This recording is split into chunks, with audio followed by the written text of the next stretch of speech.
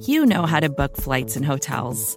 All you're missing is a tool to help you plan that unbelievable travel experience. That's why you need Viator. Book guided tours, excursions, and more in one place. There are over 300,000 travel experiences to choose from, so you can find something for everyone. And Viator offers free cancellation and 24/7 customer support for worry-free travel. Download the Viator app now and use code Viator10 for 10% off your first booking in the app. Find travel experiences for you. Do more with Viator.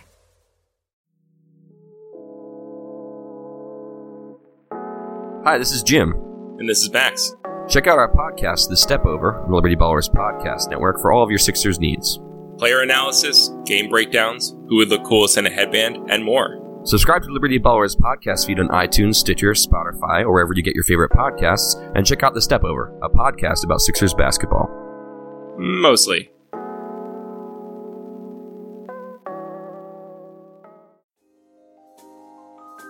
Michael Kist, Benjamin Solak. It's the Kist and Solak Show, presented by SB Nation and Bleeding Green Nation.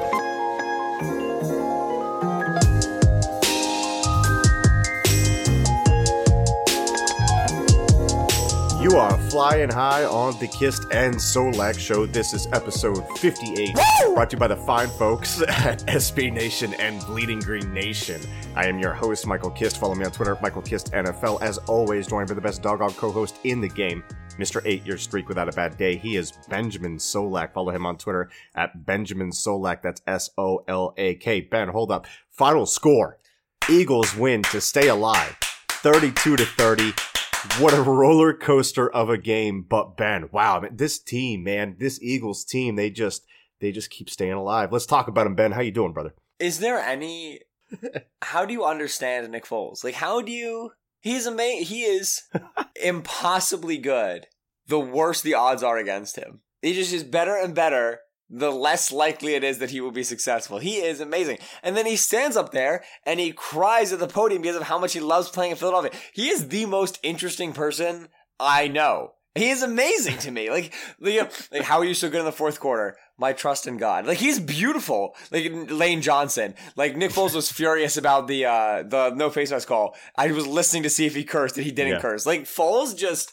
We sit here and we analyze him, and I do not trust him as my franchise quarterback, and nothing about the Houston game has changed my mind, but boy, you gotta love him. Yeah. Are you kidding me, man? He's incredible. And, you know, we talk about this a lot. We talked about this a lot with Carson Wentz, you know, his competitive toughness. Nick Foles' competitive toughness for the duration of the game through the third quarter leading up to the interception, the costly interception there, or could have been costly interception that Nick Foles had when he was targeting Ertz and Benardrick McKinney picked it off. After that, good play by McKinney, yeah. He's able to put it behind him and he just caught fire, man. Like, he was on fire after that. Right after that, he threw the 83-yard touchdown to Nelson Aguilar on the next drive. Like, he just is able to put it behind him. He comes to the line. He sees that they're in a coverage that he's seen before. He knows he's going to get one-on-one with Nelson Aguilar and Tyrann Mathieu, the Honey Badger. We called him volatile in coverage leading up in the preview show. And Nelson Aguilar burned him. And apparently Nick Foles had called that audible to send Nelly deep like that because he liked the matchup. And it leads to the biggest play, the longest play of the season. Pre-snap recognition. Yeah. Is exactly what we talked about last week. I didn't even know that audible story that Foles audibled into it. I didn't catch that. And we should actually start. I'm very sick right now, which is probably why I sound disgusting, by the way. But I didn't even know that he audibled into that. I had no idea. Yeah. But this is what we talked about in last week's show. What was the one thing he brought to the Rams game that you really weren't getting with Carson? It was the ability to recognize pre-snap when he had one-on-one matchups and then throw into those matchups and be willing to trust his receivers in ththose situations to attack and to not always feel like, you know, you have to like read a full progression. You have to like, you know, like three-man route concepts and find the space in the zone. No, just I've got one-on-one with Aguilar. I'm going to hang it out there. I'm going to let him go make a play. And the way this team rallies around him is unbelievable. I mean, when he came back out onto the field after the Jadeveon Clowney hit, I mean, I felt like my TV was shaking with the sound from Lincoln Financial. Are you kidding me? Yeah. Like he comes back. The backup quarterback comes back out there to lead a game-winning field goal drive after getting absolutely speared on what I thought was a very legal play, but whatever. Me too, absolutely speared. And he comes back out, takes him down the field, hits Alshon, an incredible 3rd and 10, 3rd and 15, maybe conversion. Yeah. In that moment anyway, while he was getting hit. Oh my goodness. Zach Ertz breaks the single season receiving record for tight ends with a whole game to spare. Yeah. Fumbles on the freaking record-breaking reception, because why not? Of course. Unbelievable. Darren Sproles, who all year has not been able to get on the field, has an unbelievable 12 touches, 108 all-purpose yards, and a touchdown. The exact Darren Sproles game we've needed, the good game from running back we've always needed to have. The defense has a good game. They gave up 30 points. Obviously, they gave like 14 in the fourth, as they always freaking do. But they came out in the third very strong. I thought Rasul and Avante fought against DeAndre Hopkins. Hopkins had like a 9-catch, 104-yard, no touchdown reception day. That's a W in my book against that receiver with these corners. The pass rush is a half second late all day. Finally gets there for a huge strip sack when the game is still like in contention in the third quarter. Oh my goodness. What an exhilarating game. What a fun game to watch. Ben. I'm exhausted.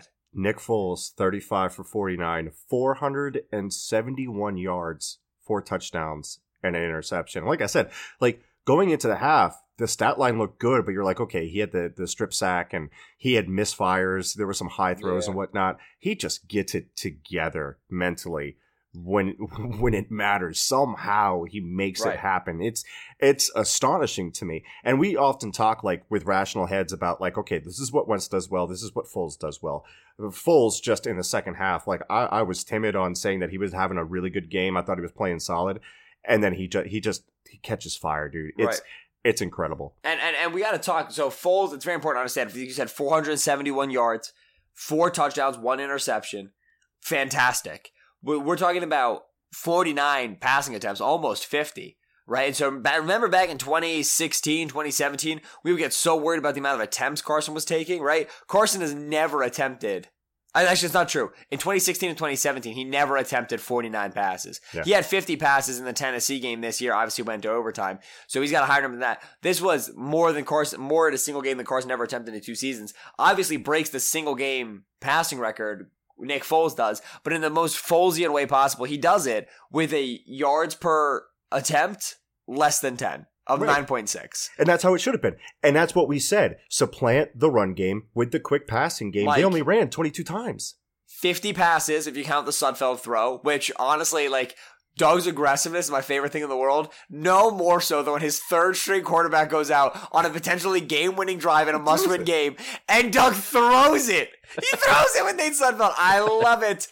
But 50 passes to 22 runs, not even a 2-to-1 ratio, a greater than 2-to-1 ratio passing the football. And Sproles, 9 carries, 32 yards, but with a log of 16, only averaged 3.6. Adams with 11 carries for 21 yards, averaged less than 2 yards a carry. This was not an effective running game. Average of 2.6 yards per carry total across the backs and across Nick Foles on his 1 scramble. So, there you go. This was not going to be a game where you're going to be able to run the ball effectively. You saw what Jadeveon Clowney was doing, especially once Peters went out quick. Mother Mary in heaven. We knew he was going to have a good game. We knew he was a problem. Sweet Lord.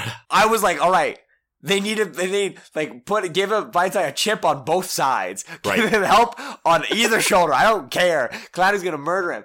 Vitae stepped it up a bit in that regard. Shout out goes to Lane Johnson, who was fantastic on the right-hand side. But yes, Mike, I think as far as what we expected from the game plan, the short passes to supplement the run game, yes, there. The Jadeveon Clowney problems and the solution there, absolutely. What I think at least for me, I came in saying, all right, so this is your man coverage game. Alshon Jeffrey's the answer. Alshon's your best man beater. Zach Ertz is the zone beater. Alshon had 3 catches for 82 yards even after corner started going down. Yeah. I need to apologize for Zach Ertz.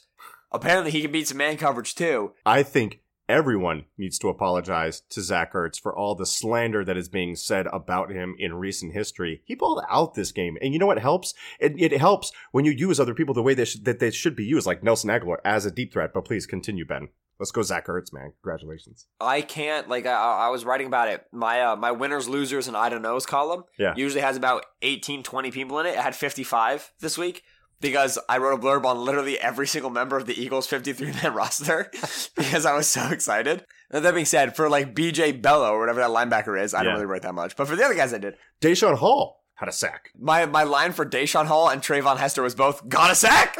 Well done, team. Let's go.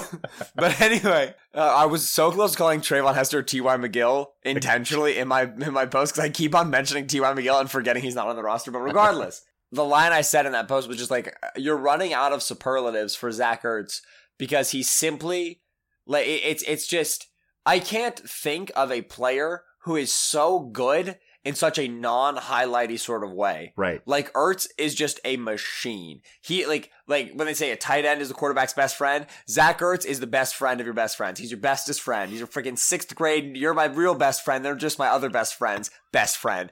Is the consistency, the ability to uncover, the difficult catch at the goal line. Mike, you knew it was a record-setting day because he broke his first tackle in his friggin' career on his second touchdown. Yeah. That was when I knew. Eagles are going to the playoffs. If Zach Ertz is breaking tackles, unicorns can fly, wizards are real, we're going to the playoffs. Zach Ertz broke a tackle. So, Ben, obviously, this game had huge playoff implications, and not just for the Eagles, too. So let's get into that, and then we'll kind of dial back to some different turning points in the game. First of all, this game keeps the Texans from clinching the AFC South, which puts them in a must-win game against the Jaguars in Week 17. They also need... You're welcome, Frank Reich. Exactly. They need the New England loss next week to regain their first-round bye. And by the way, how in the heck did the Giants end up losing to the Colts? I completely missed that comeback. And then you get the Vikings. They beat the Lions, and they would have clinched a playoff spot with an Eagles lost, but the Eagles staved that off for at least a week. So here's what needs to happen for the Eagles. So let's detail these scenarios. Yes. You beat the Redskins. Shouldn't be a problem, and quite frankly, if they lose to them, they don't deserve to be in there anyway. Second, the Vikings lose to the Bears in Minnesota next week. That puts Eagles in with the 6th seed. Third scenario, if the Vikings win, the Eagles can still get in if the Seahawks lose to the Chiefs tonight and the Cardinals next week, which is pretty unlikely, so I think it comes down to the Bears and the Vikings. Now, just a wild card scenario before I kick it to you, Ben. If both happen, the Seattle Seahawks lose twice, the Vikings lose, the Eagles win, the Eagles would have the 5th seed. But let's zero in on this, Ben. Let's lay all of this out. So the main thing that we need is the Bears to play their starters next week. I believe that they will. They beat the 49ers today, which helps because they are in contention for the 2nd seed and a bye, which is super important. And the Rams play at 4 p.m. on that Sunday, so they won't know. Right. Now, we expect those games to get bumped around a fair bit. That's what you should anticipate happening. Obviously, like, that's just... they have the freedom to flex all of those games, right. And so you should anticipate seeing that. Now, that being said, you would have liked to have seen the Steelers pulled out against the Saints simply for this reason. I tweeted about this, and I had many people yell at me because they thought I was implying that the Bears would have nothing, or would rest all their starters and be okay with losing the Minnesota game if there was no Saints win over the Steelers, which is not what I was saying. You're the Bears right now. Mm-hmm. Because the Saints won and because the Rams won, your only path to a seed higher than 3, i.e. a first-round bye, is going to be the Rams losing to San Francisco at home, which isn't super likely. I know you just played San Francisco and they played you within a possession, but you don't really anticipate that being the case. So, as of right now, 538's playoff calculator, which you can Google that and find it, it's a ton of fun to play with, it's really nicely done, has the Rams at an 85% chance of winning that game over the Niners. So you don't anticipate the Niners winning it. So let's say you're at a point where you've got a couple starters who are dealing with nagging injuries. You've got a couple guys who have been playing for 16 straight weeks. And if you don't get the Rams to lose to the Niners, you're not getting a first-round bye. If you have guys on the fence, and you're looking at this Minnesota team, win or lose this game for Chicago, you are making the playoffs, you've already won the division. It's a matter of 3rd seed, and there's not even a chance that they're going 4th seed because Chicago won. So the Rams are the Bears are locked in at 3rd seed. There's no way they're going 4th seed. So you can rest a few of your starters, knowing that, hey, if you lose, you just get Minnesota next week in the playoffs, which obviously adds a weird dimension to it. Like, I don't know how to process the fact that the Bears losing to Minnesota would mean they would play Minnesota in the playoffs again in Chicago. Like, this time in Chicago. Does that make you more incentivized to win and get the Eagles? Does that make you less incentivized to win? Like, I don't really know how to process that. But the point being, because the Bears' only avenue to the 2nd seed is a Rams loss at home against the Niners, I expect the Bears to be very liberal with their injury report and who they choose to bench. Because I think if you're the Bears, you think you can beat Minnesota with a couple starters down. You really do. And if you don't, you just get Minnesota again in the playoffs, this time at home. Right. While I don't think the Bears are going to roll out Chase Daniel, freaking Josh Bellamy, whoever the backup wide receiver is, I think it was Bellamy like 3 years ago, right? I don't think they're going to sit all their starters, but if I had a guy with a nagging injury, I would absolutely, I'm not going to get him, beat up for the next playoff game when I know it's very unlikely, 85% chance Rams are getting the bye. So there you go. So if the Saints had lost to the Steelers, well then, wow, the Bears would have had a much better chance. 2 avenues towards getting that first round bye would have been a little bit more willing, I think, to gut it out against Minnesota. So that's the nature behind that. Philadelphia right now, again, if you're looking at the playoff odds calculator, and this is why it's a lot of fun, it gives you the probabilities for all the outcomes. You can toggle whether or not teams lose or win. So right now, Philadelphia's got a 31% chance, Mike, of making the playoffs. It's not super great, but if you have them beating Washington, it goes up to 49. So coin flip. If they beat Washington, it's a coin flip whether or not they make the playoffs. And hey, if you assume Kansas City goes ahead and beats Seattle, it already bumps it up a few points, so it's at above 50%. Yeah. So assuming Kansas City beats Seattle, which Seattle's got a banged up secondary right now, Kansas City's obviously very, very hot. Eagles have a 53% chance of making the playoffs. It all basically comes down to a Seattle loss against Arizona or Minnesota loss against Chicago. Right. Those are the 2 games that you're watching. As Mike said, the Bears are not playing after the Rams game. They won't know the result. So they won't be locked into a seed, so they will technically have something to play for, which is good. Those games will likely get flexed around a little bit, but it would be very much so in the league's interest to make sure Chicago has something to play for and to make sure that Minnesota has something to play for, which is to say the Eagles game can't be before the Minnesota game, because if the Eagles lose, Minnesota's locked into their seed. There's no way they're not making the playoffs. So you're going to see the Eagles game, the Bears game, and the Los Angeles Rams game all happen at the same time, in my opinion. So those are the playoff implications for the Eagles moving forward. A lot of different moving parts. Of course, we'll have it all covered here at Bleeding Green Nation. We'll be detailing it throughout the week, making sure that you're informed on everything that's going on. Let's dial back to this game for a second, because this is a game where the Eagles, once again, were up towards the end of the game, and you start to see the cracks in the wall start to develop, and you get the Josh Adams feature back fumble. Oh. You also get the missed extra point by Jake Elliott, which leads to the Texans getting up a score after that fumble. And after Vincent Smith, the limestone wide receiver that I pounded the table for in the offseason. Wait, go ahead. Stop yourself immediately. Jake Elliott missed the extra point on purpose. So as to kick his game-winning field goal, Michael. Because when you're a hustler, you can't stop hustling, all right? I will never, ever listen to anything bad about Jake Elliott ever again, ever. I never have said anything bad. It was funny because I tweeted out, I've never doubted Jake Elliott, and people are like, haha, yeah, that's funny. But I literally haven't. I've been his staunchest supporter. Let me ask you this. How many kickers in the league right now do you think have a perfect extra point percentage? Off the top of your head, go. 22. 7. Who have attempted at least 5 extra points. There are 7 kickers in the league who have never missed one. So unless you're going to go get one of those 7, because somehow they're going to leave their current team, you can suck it up with Elliott missing an extra point now and then, because he is the coolest, clutchest kicker who has never in his young career missed a potential game-winning, game-tying, or go-ahead kick in the fourth quarter. Thank you very much, Jacob. I just love that he had to create his game-winning field goal because of that scenario. You never know if the Texans might have gone for 2 or whatever the situation is. No. Jake Elliott with a long con. I get it. It's baller. Yeah. It's alpha. Listen, I will hear nothing besides the fact that Jake Elliott absolutely intentionally brought this into existence, and I will hear no other claims. I'm just upset that that's the most I've been off on one of these guessing games in a long time. I don't know why I said 22. That's very high. Yeah, 22 was healthy. I mean, with people who've only attempted like 1 or 2, maybe, because like Camus was 1 for 1 last year, so like, But yeah, you're wrong. You're done. Hey, Chris Long showing up for this game, getting a strip sack. How about him? Fletcher Cox coming up with it. And what do you get? You get a short field and you get points out of it. That's what this team needed. That's what this team needed coming into this game. And this defense turnover. Have you looked at the rushing totals for the Texans?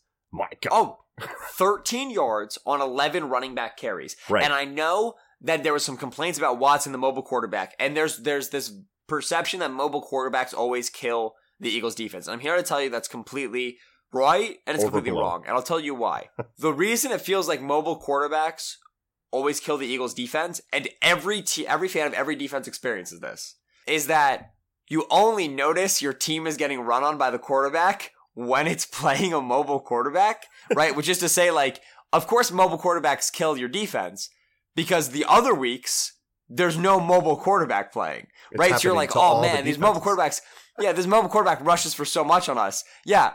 As compared to the non-mobile quarterbacks who are not trying to run the football, right?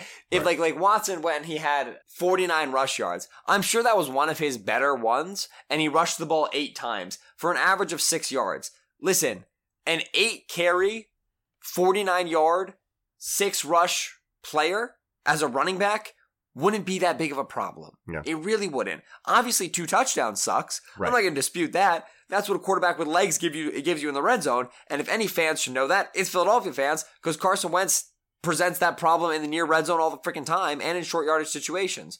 I'm looking here. Watson had 4 for 26 last week, 5 for 35, 7 for 30, 9 for 70, 3 for 7, 6 for 38, 1 for 14, 7 for 13, 2 for 2, 10 for 40, 6 for 41. It was one of his better games, and probably one of his most effective from a yards per carry perspective. But it wasn't an aberration compared to how he runs pretty much against every other defense. Right. So let's understand that.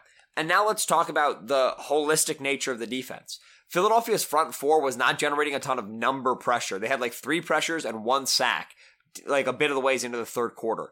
But Houston was keeping 6, if not 7 players to block in regularly. And what you saw that causing a problem for was when Watson would stand back there and you have 7 guys dropping in coverage against 3 or 4 routes. And that allows Philadelphia to pattern match, to drop into zones, and to really blanket cover. Now, they definitely were not getting as up into Watson's face as you would have liked to have seen when he broke the pocket. They'd have a linebacker chasing him down, but Watson was able to break a lot of linebacker angles. Again, 8 for 49. Not a ridiculous day, but he was able to break a few angles. When Philadelphia came out with a spy, they very frequently hit man coverage behind it because they didn't want to spot drop zone and they couldn't pattern match with that few people. Like, if you've got a spy, you're pattern matching with 6 against 5. That's a little tricky. And so as a result, they're coming out in man, and that's when you saw Watson go very first read heavy and slice him and dice him because Philadelphia had struggled taking away the first read. The only way that defense worked was when Avonte Maddox would get a pass breakup on 1st and 10. Rasul Douglas made a good tackle, make it 2nd and 8. You get a stop on a running play and make it 2nd and 12, which happened a lot. So this is the nature of having a beat up secondary. The rock and the hard place that we talk about. You either play the pattern match zones, rush with 4. Sometimes you get to Watson, and sometimes you don't. He breaks and he's able to pick up a chunk yardage. Or you try to spy him, but you're playing man coverage behind it, and Watson can throw the ball all over you. And you saw there were drives where the Texans seemed to be moving the ball at will, and then they wouldn't be able to throw the ball in the very next possession. And that, from what I could see, was simply because the Eagles were then dropping 7 back into zones, playing cover 6, quarter half, cover 3 cloud, and pattern match cover 3, stuff they've done all year, with a lot of success. It's so important to remember that pressure is not instantaneous. You expect it to get there. We always talk about 2.5 seconds, and Watson's time to throw, it might not look super high because of how often he can scramble and extend plays, but he was hitting his first read in the pocket right off his back foot very, very frequently, and that's going to negate pressure. It's what we've talked about all year. I want to dial back into something on the offensive side of the ball. Let's talk about Josh Adams, 11 carries for 21 yards, a 1.9 average. We kind of touched on it, how balance did not win this game. That was not our recommendation. The Eagles listened. And look, here's what I want to do. I want to take all of these 3rd and 1, 3rd and 2, 4th and 1 packages. And I want to take all of these running plays and I want to set them on fire because they don't work. The only time that it worked is on the touchdown that got called back because Big V had to hold Jadeveon Clowney, which was great for our brand. But anyway, yes, I want to take all of those plays. I want to throw them out and I want to replace and slide in one Tell play. Me why. Because it doesn't work. We're not a power running team. We're asking Josh Adams to make decisions on these schemes that we run him in when we need to give him a dedicated lane. It hasn't worked for us at all. What I would much rather do is replace all of those plays with the play that has worked on 4th down 2 weeks in a row now, which is the mesh sit wheel with Darren Sproles. Sit wheel. They tried to run it another 2 times and it didn't work, and Foles can't hit that throw well, which is a sneaky, tricky throw, and I'm going to give that to Nick. I don't give a lot of things to Nick. I'm going to give that to Nick. Yeah. The wheel throw is tough because you're at such a weird angle with your body. You can't align your hips into it the way you would any like crossing route. And also, your perception's kind of off. The running back is gaining depth away from you toward the sideline, but he's also about to come upfield, so it's really tricky to place that ball well, especially when a linebacker's closing. You don't want to float that thing out there and let it get picked off. But the 2 throws on the 4th and 2 conversion, and then the touchdown. Yeah. Mwah! And this is why this play works, because you're getting that wheel, and what's happening is you have 2 defenders in that area, and typically you've got Alshon Jeffrey on that side, and he's down in a condensed split. So Alshon Jeffrey is going to create traffic with the defender that's covering him. The other defender, who is going out to cover Sproles, who's darting out to the side, has to make a decision. He needs to go under the traffic to get to the flat where it could be thrown, which it was on that 4th down, or in the other case, he has to go over the traffic to get to the wheel, which is more vertical because it goes flat to a wheel. So you saw it on that 4th down and short, they threw the flat because it was there before it turned into the wheel. Then later on, you get the wheel route more vertical down the sideline. Beautiful throw by Foles. I thought Foles overall did have some misfires, but there were some plays where he put that puppy in a beautiful spot, showed some nice touch, especially on the wheel, especially on the throw to Alshon. Some of the throws to Ertz were in spots. The throw at the end to Jeffrey, Jeffrey's got those pickle jar hands, comes down with it on a big one. Oh, so, man. Yeah, there were some great throws mixed in with some misfires, but overall great game. But yeah, that 4th down matches it wheel. Run that every time. Forget about trying to run Josh Adams down the middle. I think I'm going to go back through the game, and just to trigger everybody for fun, I'm going to cut up easily 5 throws that Nick Foles just missed. Oh, yeah. Be like, these were throws that happened in the single game highest passing yards. Like, he missed, it's like he missed a couple. He missed 5, easy ones. Oh, because, and there were a few, the Zach Ertz catch on 3rd and goal from the 15 or whatever it was after the offensive holding from Vaitai, through 2 guys in contact going down to the field to get it. Yeah. And then it brings up the 4th goal that he converts. Unbelievable. The Alshon Jeffrey 3rd and 10. Incredible. Aguilar also had one. I don't remember where it was, but it was across the intermediate middle of the field where he skied to grab one, all fingertips. Incredible strength. Fantastic. Listen, Aggie. Let's bring up Aggie because you deserve an opportunity to talk about Aguilar with his 83-yard catch and run touchdown, because you were staunchly in the Aguilar deep threat camp while I was a little bit more skeptical. So you deserve your time in the sun here. So let's talk about that, because number one, Foles knows that the Matthew matchup with Aguilar is advantageous to Aguilar, just one-on-one going down the field. Aguilar, let's talk about him and his 4.43 speed that hit a higher average miles per hour on deep routes than Torrey Smith last year. A lot of people talk about this team not having a deep threat. I argued that they have one with Nelson Aguilar. They just got to use him like that. Correctly. And before Tate got here, Nelson Aguilar was asked to be the Tate role, that role that they wanted to fill, be the yak guy. He is our intermediate to deep threat. Let him do that. That's what fits his skill set the best. And yeah, it might not lead to the most consistent production, but I'd rather have him go, instead of 6 catches for 29 yards, 30 yards, give me a chance to hit one big, deep pass a game. And that's what Aguilar brings to this team. Remember, 4.43 speed. This guy can stretch you vertically from the slot. And I think on that one, he was in trips. He was in number 2, so he was in between the 2 other guys. He is a threat to the seam and to anyone trying to single him up down the field. That's what he needs to be. That's how he will be successful moving forward. Right, and we talk about how deep speed is only one portion of being a deep threat, and that's why Shelton Gibson remains laboring between the active 46 and the 53, because the boy can fly, but he can't do much else. Aguilar, 1, physicality through the route, down the field to maintain leverage on Tyrann Mathieu, who, while he's not a fast cover corner, is no slouch in when he's in your cylinder. He's a physical dude. He's got size on Aguilar. He's bigger than Aguilar is. And Aguilar maintained leverage on him, and then 2, tracking ability. Yeah. Because that was a deep post. It was either a dyno concept where it was a deep post over a short post, or it was just a classic pin, a Mills concept where it was a deep dig, which is flat across the field, not a post. It was a dig, and then Aguilar's running the post on top. Yeah. So really, what you expect to see is that ball to be a little bit more towards the sideline, so Aguilar doesn't have to bend back upfield. But Aguilar, so number one was leverage. Number 2 is tracking ability. His ability to locate that ball and realize I've got to get upfield on my defender. No longer am I getting leverage into the sideline. Leverage is if the ball is being thrown across the field. I got to leverage upfield and go get this football. Fantastic tracking. If he could do his little falling into the end zone celebration a tick quicker next time, I'd really appreciate it. I was losing my mind. I was flashbacks to Deshaun Jackson. Yeah. Mother Mary just getting the freaking end zone. But absolutely. And listen, speaking of Golden Tate, 3 targets, 2 catches, 13 yards. Yeah.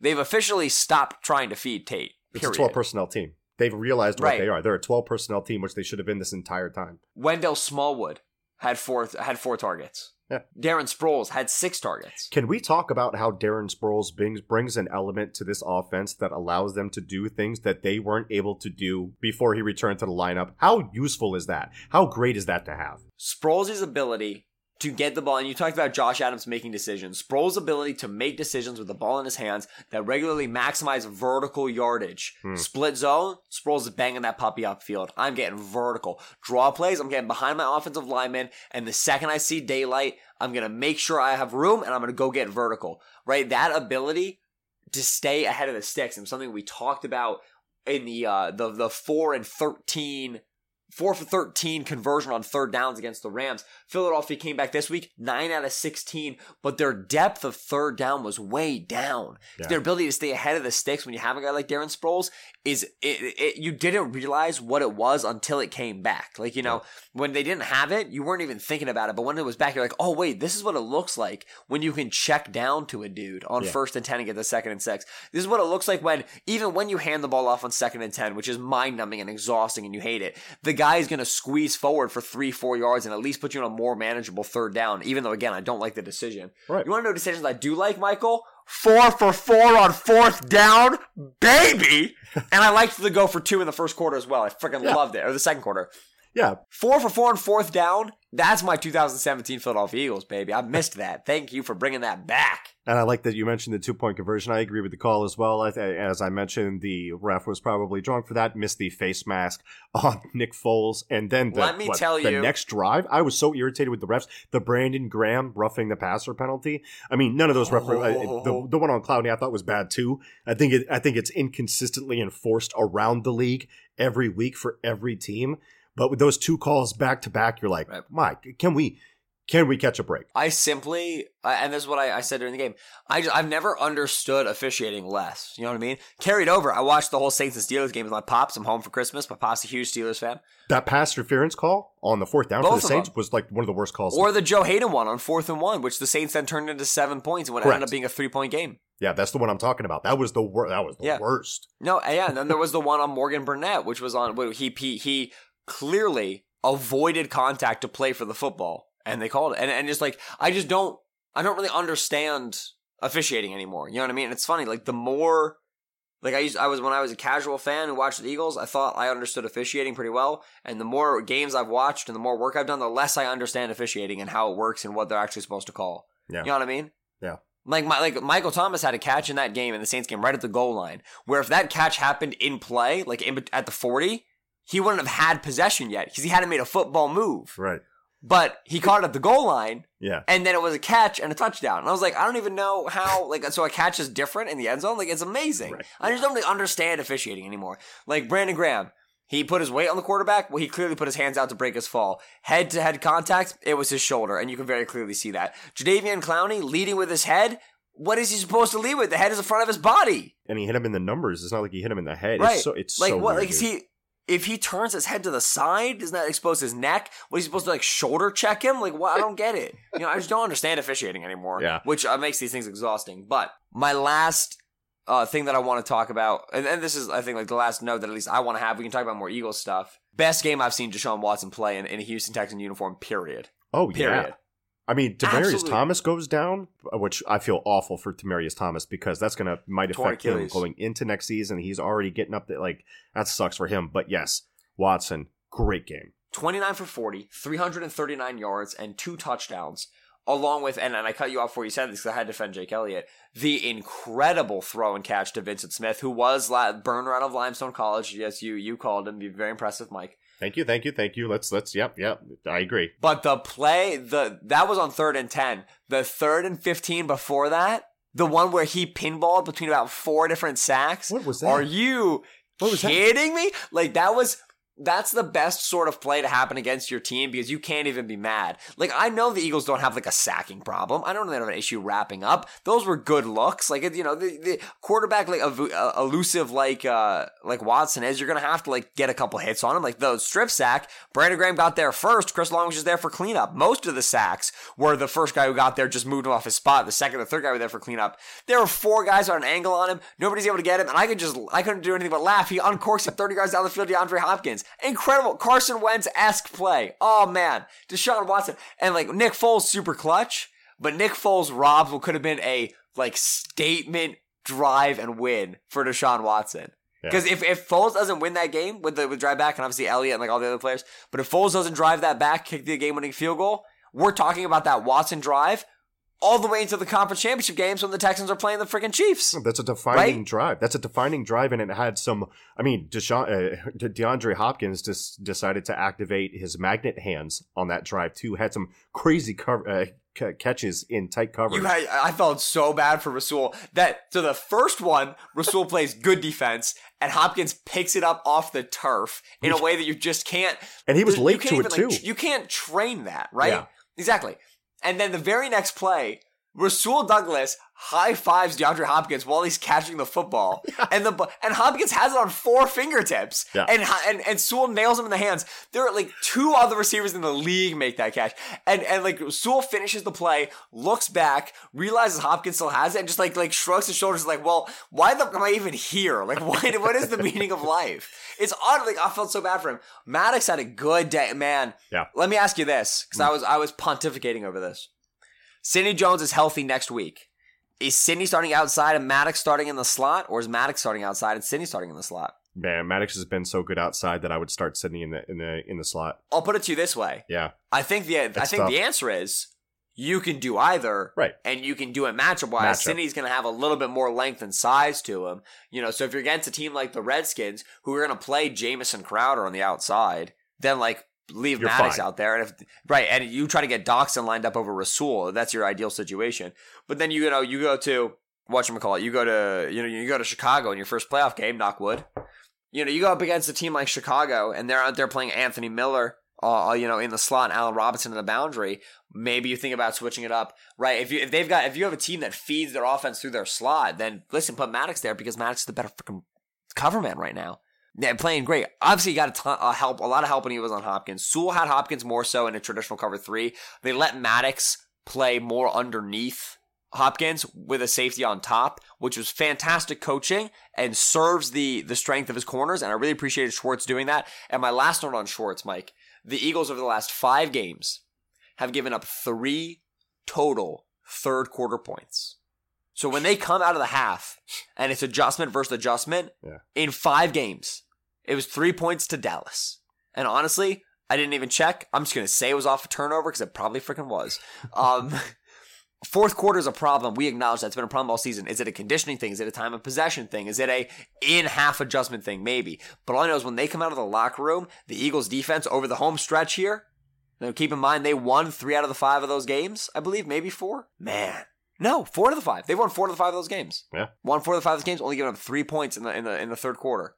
That's impressive halftime adjustments by Jim Schwartz, who should stay on as Eagles defensive coordinator. Ben, let's get to 3 words and let's see what the gentle listeners had to say. Oh my God, I forgot we even do this. Oh my heavens. So I got a couple for you right out of the gate. Joseph King at gamer_Joe87 says, "Fly, Bears, fly," which is a big one as we detailed for the playoff implications. We need the Bears to take care of business next week against the Minnesota Vikings. Would definitely help us. Right now I'm watching the Kansas City Chiefs and the Seattle Seahawks game. It's early in the game. The Seahawks are up 7-0 as it stands right now in the first quarter. So not looking great there either, but of course the Chiefs can score like 50 on you out of nowhere, so I'm not too worried about that. Byron at Byron... Byronic Gyro 1. Byronic Gyro 1. There you go. Thank you, Ben. Foles, Sproles goals. Those are your relationship goals. Listen, and I would like to take this moment to formally move that in respect for Nick Foles and Darren Sproles, heroes of the game, that we call John Stolness John Stoles for the entire week. I just think it's good juju. I simply do. Should also note, for those of you wondering, I wore my Lucky Eagles Christmas sweater for the entire game. Actually, that's not true. After the fumble, I took it off because I was a little bit upset, but then I put it back on. And then the Eagles won. So the Lucky Christmas sweater is now 2-0. At Brand Jones 2, I am alive. It's a Rick and Morty gif, so I got to shout that out. Love that show. Yeah, I respect Very it. nice brand. I'm finding so many fewer big Nicks than I'm used to seeing, which is, it's new. Congrats, Zach Ertz from at Envy No Man, which absolutely that should be the situation. What was the other one that I found that I liked? Oh, Frank Mack at Frank1Camp says fire Doug Peterson, which was something that was actually being said a month ago, which is obviously not being said now. Lombardi was right. Oh, dude, I want something. No, BLG is going to respond. May he forever reign. BLG is going to respond next week with Lombardi was right. Yeah. Ridgewood at Teddy_Ridgewood says Foles Festivus Miracle, which I always appreciate a good Festivus reference. That makes me happy. I like that. All the expletives from Adam Schinder at Recordator Schinder. Absolutely. This was a game full of expletives, man. Owen Jones at Bitter and S needed to pee. So glad this game ended for you and you're able to get to the bathroom and tweet that out, Owen. Good job. Good win, Eagles. I couldn't watch the lead up to the Jake Elliott kick. I turned around once he actually attempted the kick, but I couldn't watch it while they were just lining it up. I was awful. We've gotten so many heart attack imminent, high blood pressure, everybody. There was a high cardiac game for sure. Big Nick Energy from Flicker Fade, which is that's BLG. May he forever reign. That's his new thing as well. Big Nick Energy. I will say though, and I want to pull this up here. I'm going to pull it up in my notifications real quick because somebody hit me up with the hashtag I have a take. And I really like that. And so I would like to make a formal announcement for all of you who are in 45 minutes into this podcast. If you ever have a take that you want to be shared on the podcast, it's got to be a good one. But if you hit me up with the hashtag I have a take, which is obviously my line for when I have a take, I'd gladly read it. I think it'll be a lot of fun. So in the spirit of Daniel at DSPEC12, I have a take, Mike. If Avonte Maddox had played versus the Cowboys in Week 14, the Eagles would be NFC East champs. Daniel's basically saying if the Eagles had Maddox able to play on Amari Cooper, Eagles win that game, and Eagles right now would be, if they had won that game, unquestionably the NFC champions in Week 16, or the NFC East champions. And Mike, I don't hate the take. I don't hate the take at all. I don't hate the take. It's bold because Maddox, I think, has gotten better these past 2 weeks in terms of his man coverage. Mm-hmm. And so extrapolating back, I don't know if he would have played as well as he did in the Rams game or the Texans game, in the Cowboys game. But that being said, hampered Sidney Jones, Devontae Bowsby, or Avonte Maddox circa Week 13, Week 14, Maddox probably the best coverage man of the three. And if you just take away the Bowsby touchdown, the one where Bowsby had good coverage and they didn't see it, listen, it changed the complexion of that game. Daniel, thank you for the inaugural hashtag I have a take. Boy, I think you had a good one. Eagles win 32-30. Ben, have a take and take us home. Say goodbye to the gentle listeners. We enjoyed on Bleeding Green Nation Radio a record-setting week last week in Week 15 of the season with relatively thin playoff hopes. And that is super cool. It is so much fun having you guys listen to the podcast, getting a massive influx, a swell of ratings and reviews, which we want to read, but there's so much content to get through because the Eagles are approaching Week 17 with live playoff hopes. So potentially we're not probably going to get through those because we don't have any airtime to fill. But we will, I promise, so keep rating and keep reviewing, especially as we move into Week 17 and beyond, knock wood. Thank you so much for listening to the shows. All the shows, BGN Radio, the QB SCO show, all of the visitation shows from opposing, on-air talents from opposing teams. Man, the listenership here is amazing, and we're very grateful. As always, I've been Benjamin Solak on Twitter, at Benjamin Solak, that's SOLAK. He's been Michael Kist on Twitter, at Michael Kist NFL, that's KIST. What is there more to say? Obviously, we're going to be getting a review show out on this film as soon as possible. Eagles with their biggest win of the season since the last win of the season, and they are going into Week 17 with very real playoff hopes. We hope you join us for those preview shows coming up later this week. Thank you so much for listening. We all we got. We all we need. Fly, Eagles, fly.